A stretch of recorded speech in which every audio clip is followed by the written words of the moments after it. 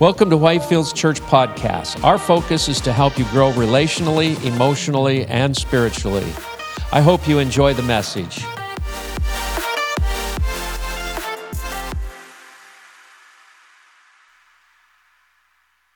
Lord,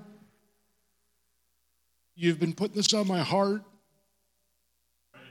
for a long time now. Let me be a warrior with your word.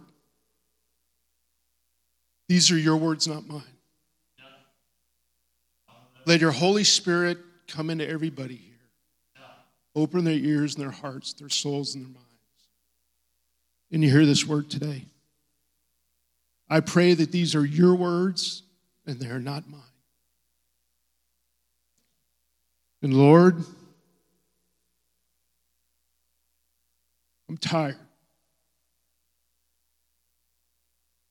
I'm tired of taking one step forward and getting kicked back twice. I've always put my family first, Lord.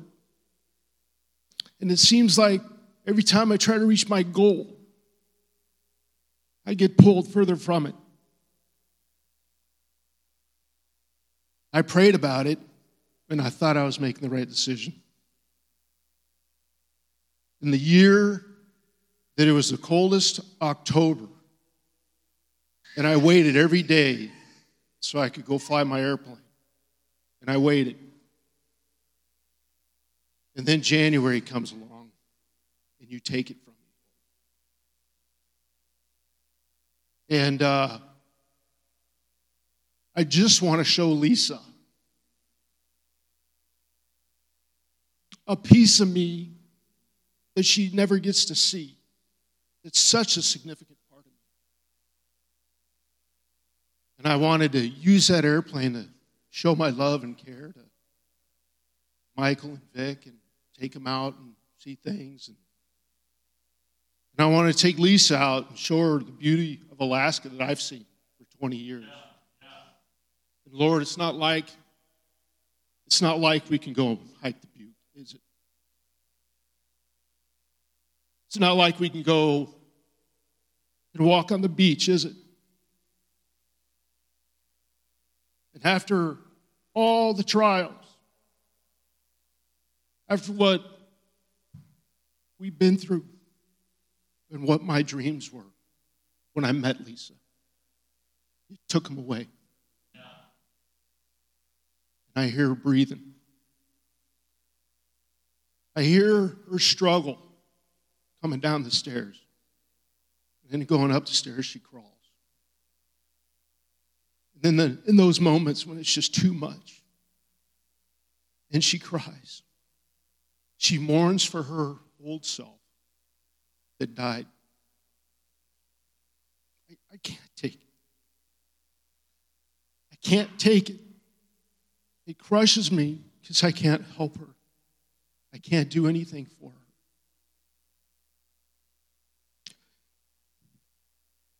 Was it because of my sin, Lord? Would you do this to somebody so beautiful because of my sin?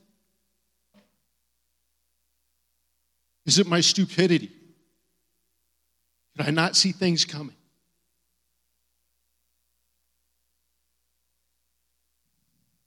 She fidgets, just trying to find some comfort, because she is constantly in some sort of pain. And then her breathing slows. And I can hear her fall asleep. And she's asleep, and I pray, oh, thank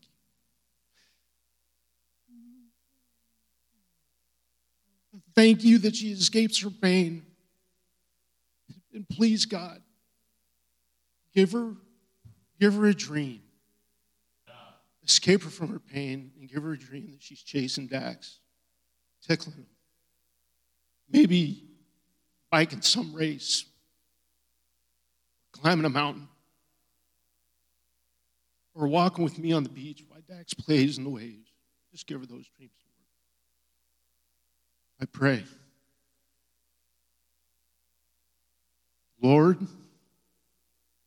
we spend our whole life raising kids. These years were supposed to be ours. We've had a beautiful life together. And we finally get a chance to spend all our time together. And you take them away. You take them away. And I know I've got a lot of loved ones. But when I'm at home at night and the house is quiet,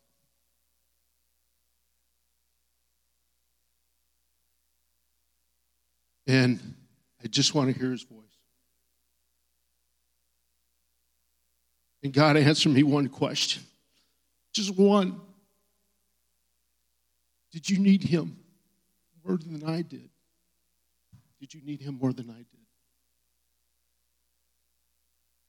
God, I know you can do anything, and anything is possible with you. I've seen it firsthand. You've healed my son, Ilya. And I've witnessed it. I was there. How is it possible that you can perform such a miracle, but then allow somebody with such a hardened heart to destroy my country, to take everything from our families, the atrocities that happen? Lord, how is that possible? Is that your doing? Did you do that, Lord? Did you allow him? Because I know you have the power to take that away.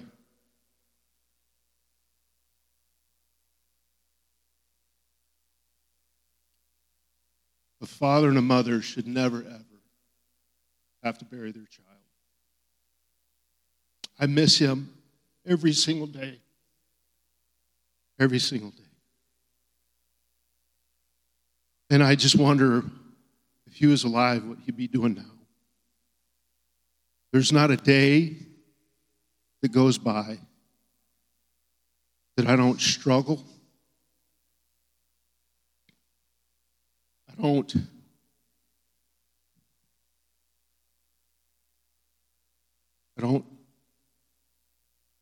feel sorry. And there's not a day that goes by that I don't feel the pain.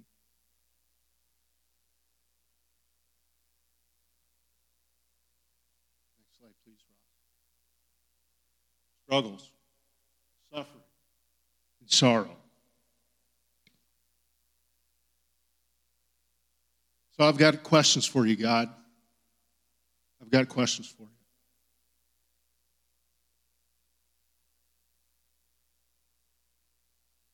God, is it you that causes so much suffering? No. If so, why? If not, you can do anything. Why do you allow it?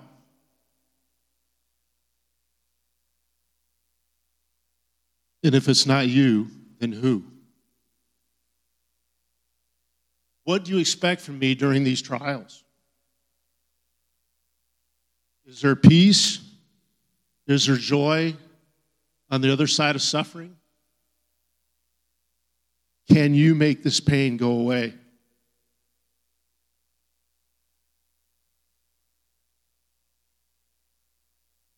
Is this because of my sin?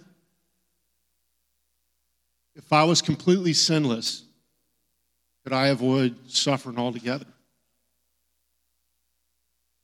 Or will I always suffer?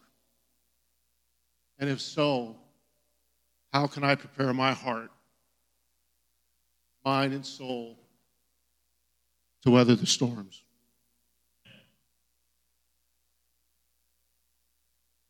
So we're going to start reading Job.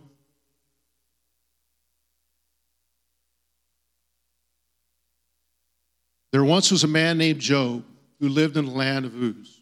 He was blameless, a man of complete integrity.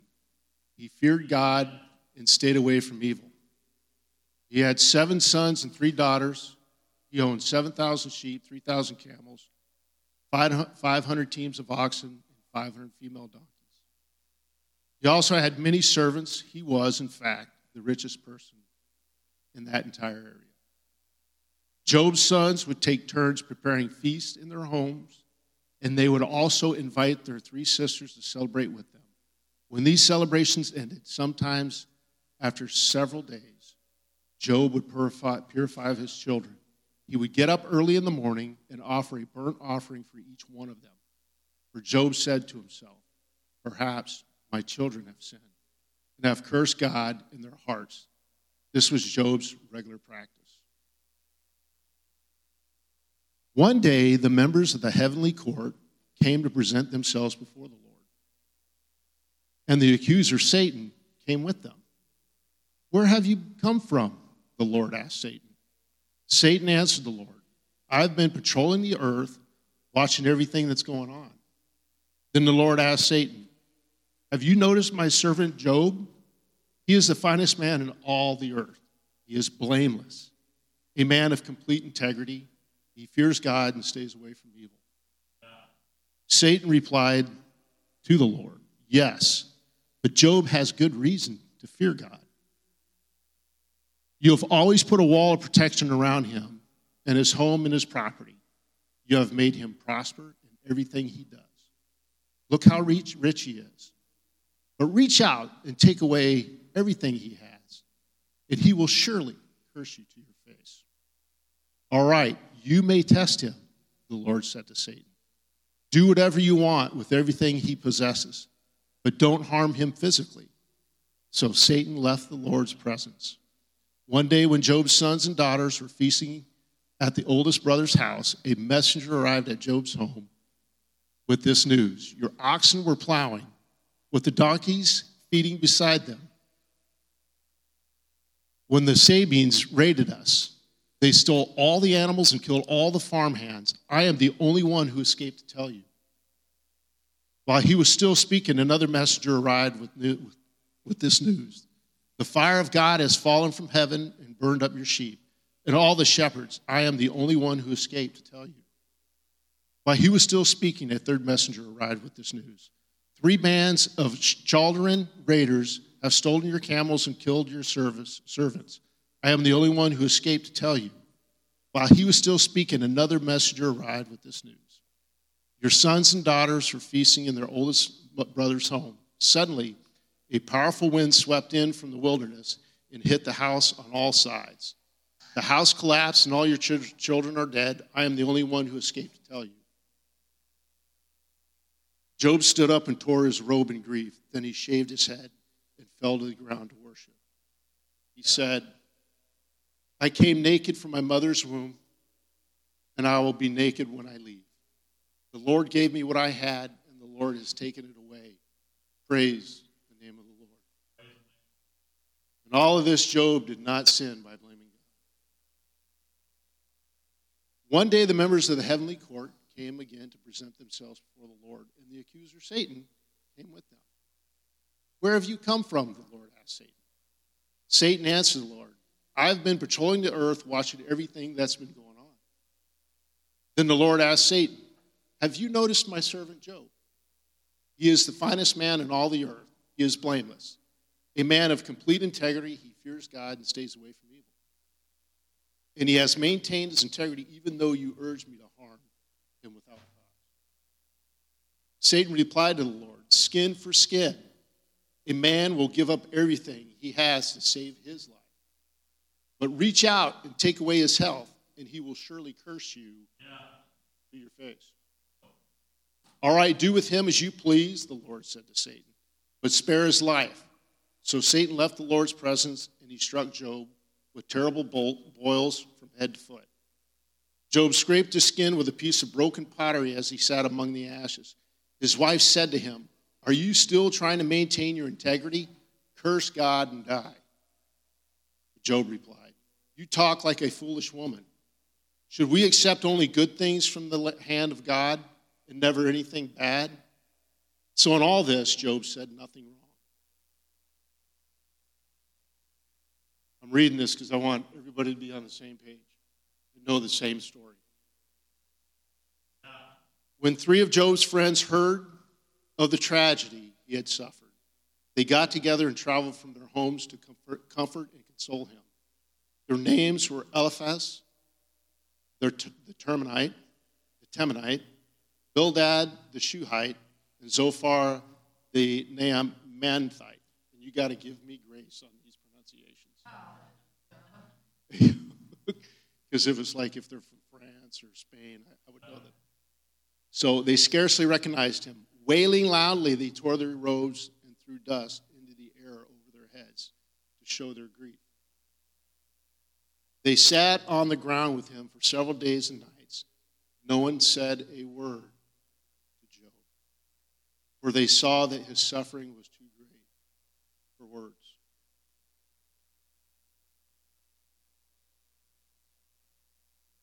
So the rest of the conversation that goes on quite extensively, because Job finally, after 7 days, Job finally speaks. In order to capture that, I grabbed Dax's Bible Force book, and I'll just read from there because the content will be about the same. What? This is your book.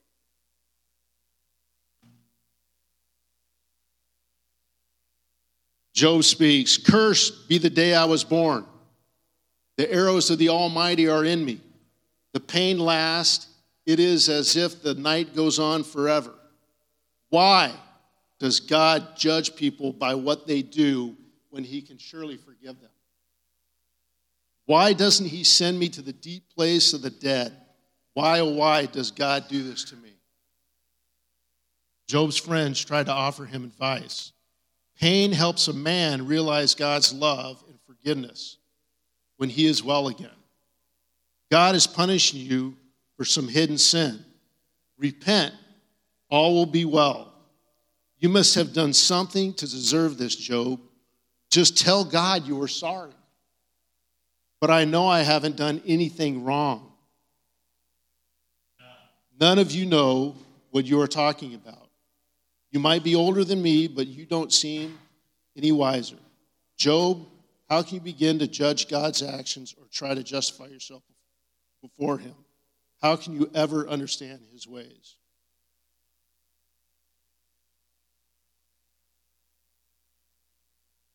The Lord challenges Job.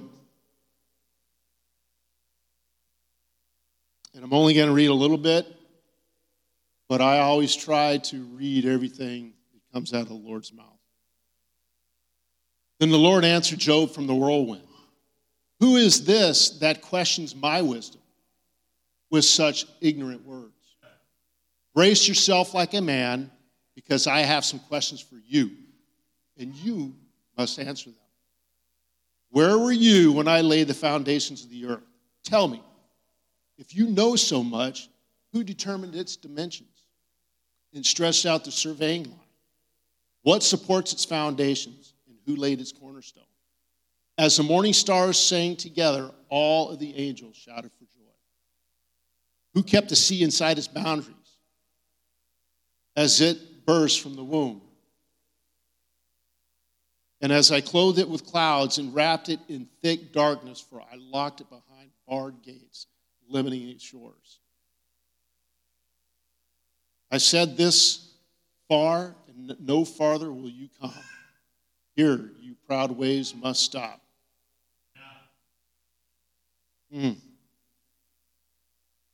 So God goes on to illustrate how little Job knew of the mysteries of the universe and what God was responsible for. How can Job, a man that knows so little, question the ways of God?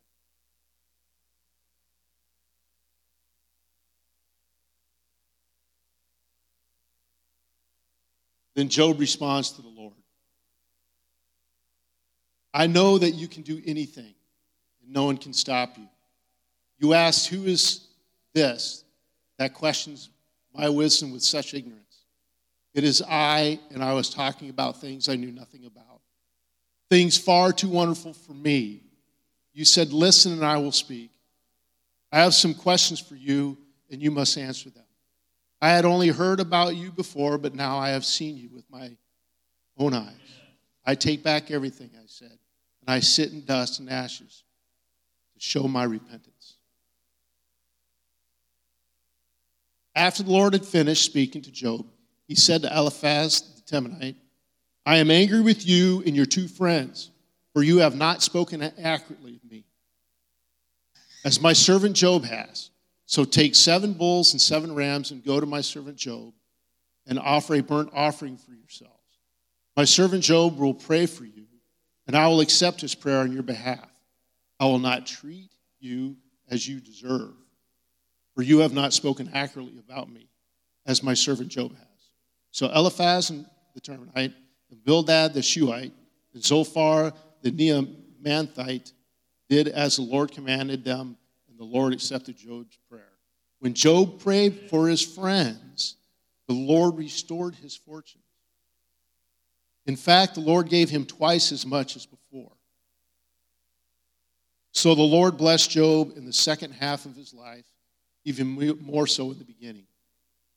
And Job lived 140 years after that, living to see 4 generations of his children and grandchildren. Then he died an old man who had lived a long time. So let's go back to those questions.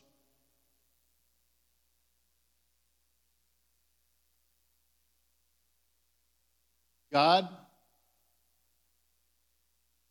Josh, you got the next set? Nope. The next set of questions. Does God cause suffering?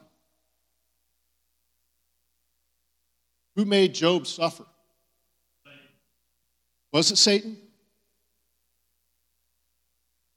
Who started the conversation?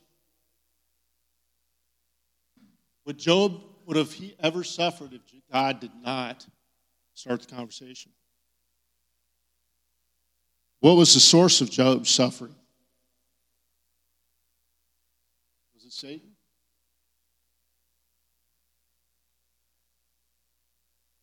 What was the source? Are there other sources of suffering?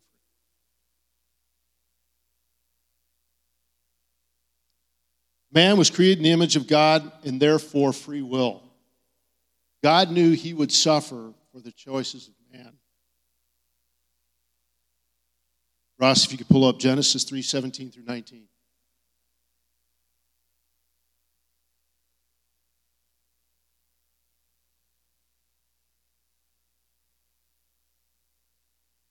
And to Adam he said, because you have listened to the voice of your wife, so as man began to toil for food, competition began. Let me read it. He said, since you have listened to your wife and ate from the tree whose fruit I commanded you not to eat, the ground is cursed because of you. All your life you will struggle to scratch a living from it. It will grow thorns and thistles for you, but you will eat of its grains. By the sweat of your brow, you will have food to eat until you return to the ground from which you were made. For you were made from dust, and to dust you will return. Can you imagine a world where you never had to worry about food? You never had to worry about feeding your family. What does man do to one another to secure food? And what sins are committed? That's when sin entered the world. We all know that. But at what levels? Imagine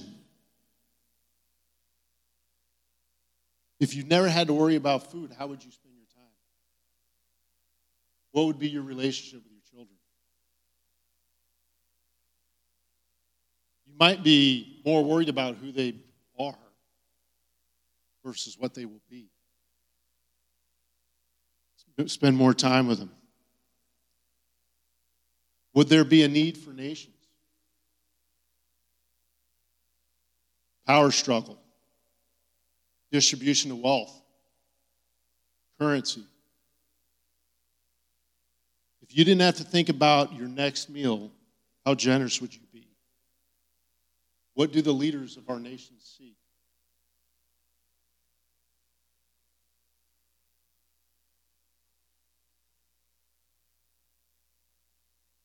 2 Corinthians 12:7.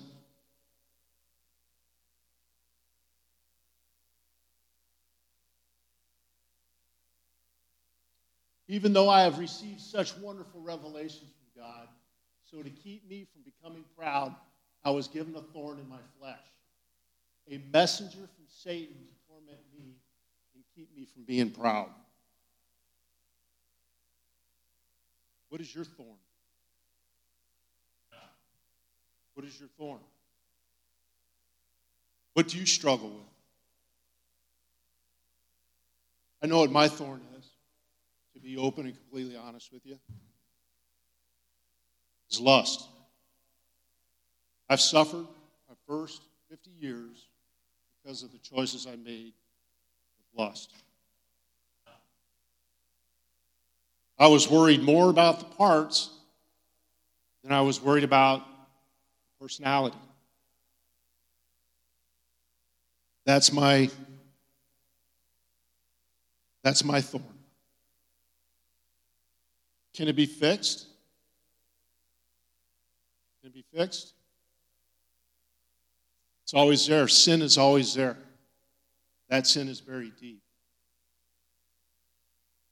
It's a messenger from Satan to keep me humble. He wants to destroy my relationship with the Father. So he gives me a thorn. It separates me. Alcoholism. Can it be fixed? Drug addiction. Sexual immorality. Any form from the same-sex relationships to adultery. Sin is sin. No one is worse than the other. It's sin that lives within us. I am a sinner, and I am weak. I am human, and I am flawed. But through God's grace and the blood of Jesus Christ, I am washed clean every day. Amen. I crucify the desires of the flesh every day and pin them to the cross. In our weakness, I seek God for strength.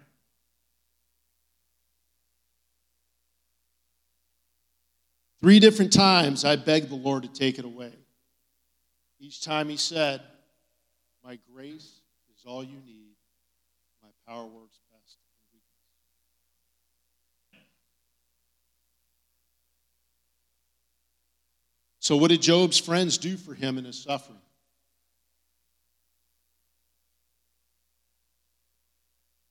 What did they do? Right? They sat for 7 days and they said nothing. How wonderful that was. That's an amazing example of love and friendship. But then they started to speak. What do you want in your time of pain? You want people to tell you you're wrong? What's the best thing you can do for somebody that's hurt? Is to love them. Because we're all sinners. We all have our own problems. We don't want to point out the splinter in somebody else's eye when we got a log in ours. Yeah. So the best thing we can do for somebody that's hurt is just tell them you love them. And you understand what they're going through because you have your own problems. It may not be the same. I don't know what it's like to be an alcoholic. But I know what it's like to have a drive for something that just burns inside me. It's sinful in nature. It's selfish. And it takes me every day crucifying the flesh, giving it to God to deal with it. And it's no different from being an alcoholic. Sin is sin. Know the ones you love, stand by them in all their suffering. No words can ever ease their pain, especially if they've lost someone. Does that pain ever go away? But good company can help us move forward, help us live forward. No words are the right words. Your presence, your compassion, and a long Lisa is very, very very successful in her practice. She's able to help people that otherwise nobody else can help. And what does she do? She listens. She just listens. She doesn't try to fix, because trauma can't be fixed. You can't forget. And she helps them live with it and cope with it. And unfortunately, she's not able to really bring God into the picture. That's the only way to really be healed or to successfully live with an affliction, is giving it to God.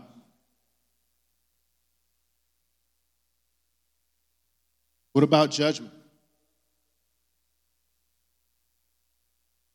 Are we to judge our friends during their suffering? Because is it because of their sin?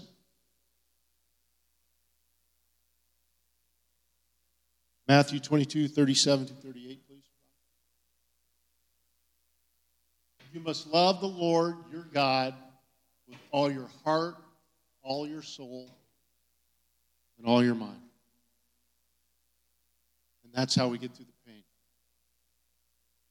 We give it to God. We give it to God.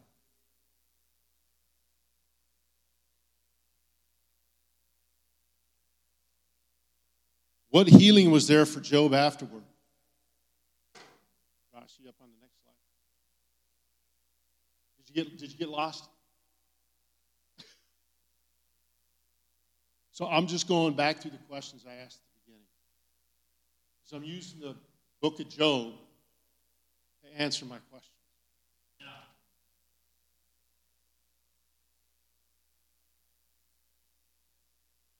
What healing was there for Job afterward? Did his heart ever heal?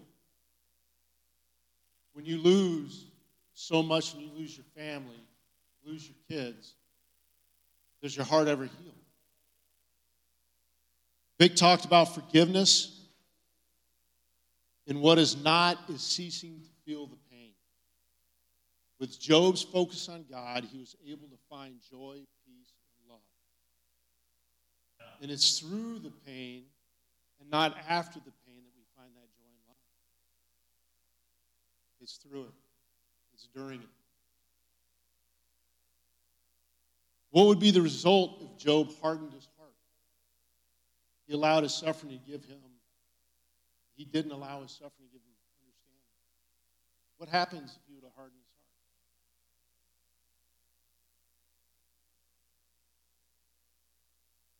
Was Job sinless? He was. And yet he had to suffer.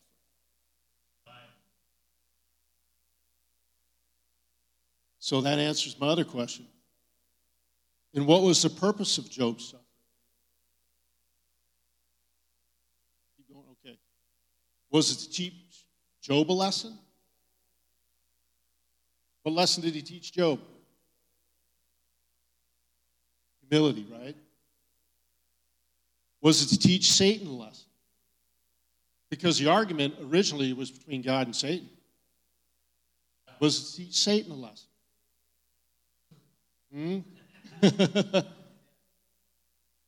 Was it to teach us a lesson? How many people know the story of Job? Was it a way for us to know God more? Did God ever tell Job why? He never did. Job never knew why. So sometimes we suffer, and it may not be for us.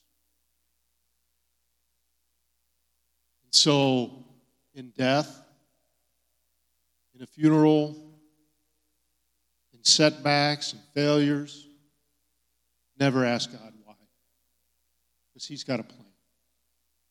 And you got to have that faith.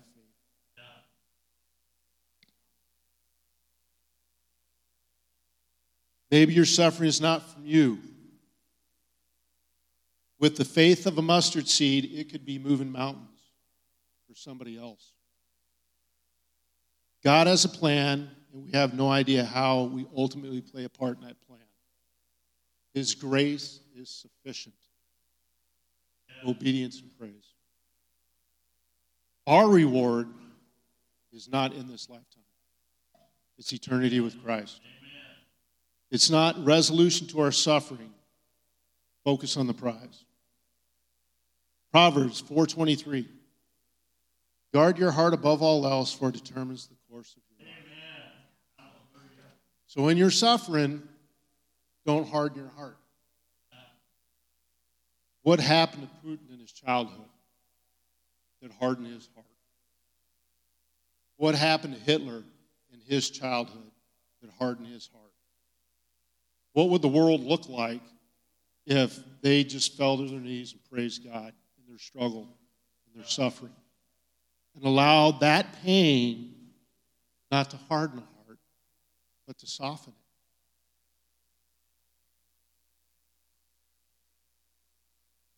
So many people get hurt in this life, and the reaction to their struggles is to harden their hearts.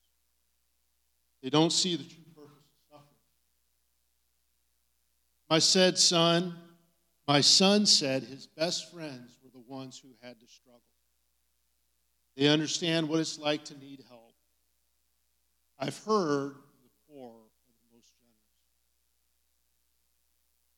When you don't allow suffering to teach the heart, you actually inhibit your growth. You will never reach your true potential. The struggle might be there to soften the heart, not to harden it. If you don't let God use it for good, then it won't be. Think about previous men of power in the wake of destruction. We already talked about that. Romans 8:28, Vic's favorite verse. And we know that God causes everything to work together for good for those who love God. 2 Chronicles 15. The Lord will stay with you as long as you stay with him. Whenever you seek him, you will find him. If you abandon him, he will abandon you. When I went to college, I abandoned him. I left him. And I didn't come back until I met Lisa. And I paid a heavy, heavy price. Was it God providing that discipline? Could be. But it's not for me to question. 2 Chronicles 16:9. The eyes of the Lord search the whole earth in order to strengthen those whose hearts are fully committed to him. 2 Corinthians 3:5. It is not that we think we are qualified to do anything on our own. Our qualification comes from God. The world is constantly trying to turn you into a bad person. Don't let them win. So what will your story be through struggle? If your life was a movie, what would you want your main character to do in the decisions that they make? Romans 5:3. We can rejoice too when we run into problems and trials, for we know that they help us to develop endurance. And endurance develops strength of character, and character strengthens our confidence, hope of salvation. Romans 8:18. Yet what we suffer now is nothing compared to the glory we will reveal to us later. When I was in junior high, it was my first exposure to school athletics, playing basketball. And the coach used to make us do wall sits. Does anybody know what a wall sit is? Yeah, I'll demonstrate. Yeah, it's where you go 90 degrees. Right here is your legs, and you just hold it. And your thighs just start burning. It only takes about 15 seconds. And it was torture because the coach never told us when he was going to release us. And those exercises continued up until I was in playing college baseball. My college baseball coach would always set a timer and let us know, okay, we're going to do it for a minute. And it made it so much easier. I could go longer. It was so much easier when you know what the end inside is. So your struggle is easier when you know what the end inside is. And that's eternity with God, Jesus. Romans 12:2.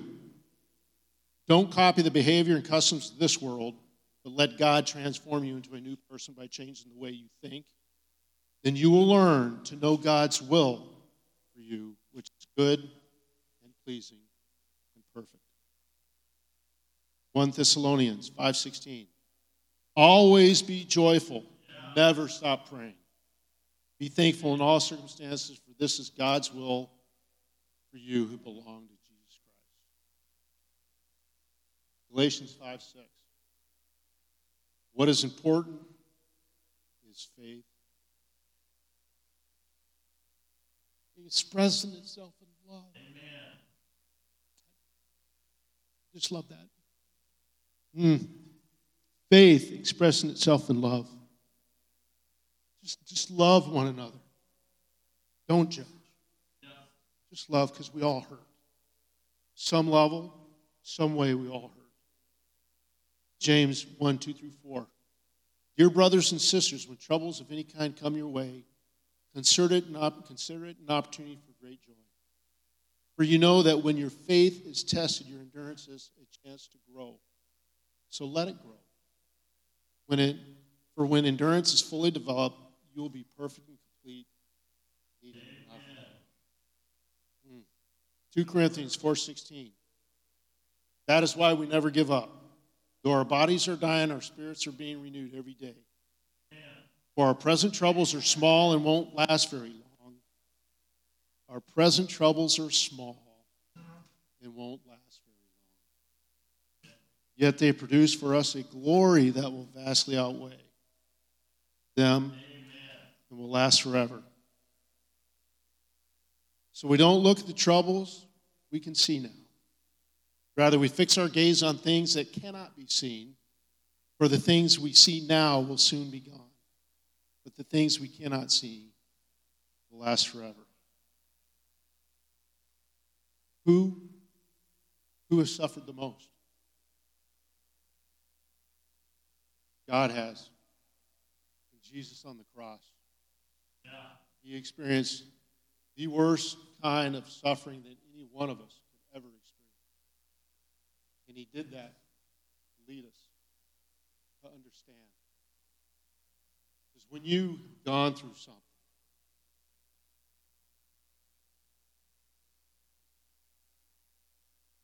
you understand. And you can provide that comfort and love to somebody that's going through it. We are not broken. We were given a gift to inspire the world. Being humble and being a sinner. I've got sin within me and I know it. And I'm not going to hide it because I can't glorify the Lord by overcoming it if it's hidden. Being humble, being a sinner, overcoming that sin, to give it to God, to fight our battles, to glorify the Father. Lord, I'm a sinner. And I need you every day. Every day I try to live up to an expectation or present myself to be a godly man. And I just can't do it alone. I know I fail. I fail my family. I fail me. And every day I get up and I try. Live a better life. And I'll take that thorn and I'll pin it to the cross. And I'll crucify it every day with your love. And I will never ask why, Lord. I won't. Because it's not for me to know. It's not for me to understand. And I just give it to you because I'm tired of carrying it alone. I just give it to you. Amen. Thank you for joining us today. Please make sure to subscribe to our podcast. If you'd like more information about our church, please visit our website, whitefieldsalaska.com. Thanks again for listening, and may God bless you today.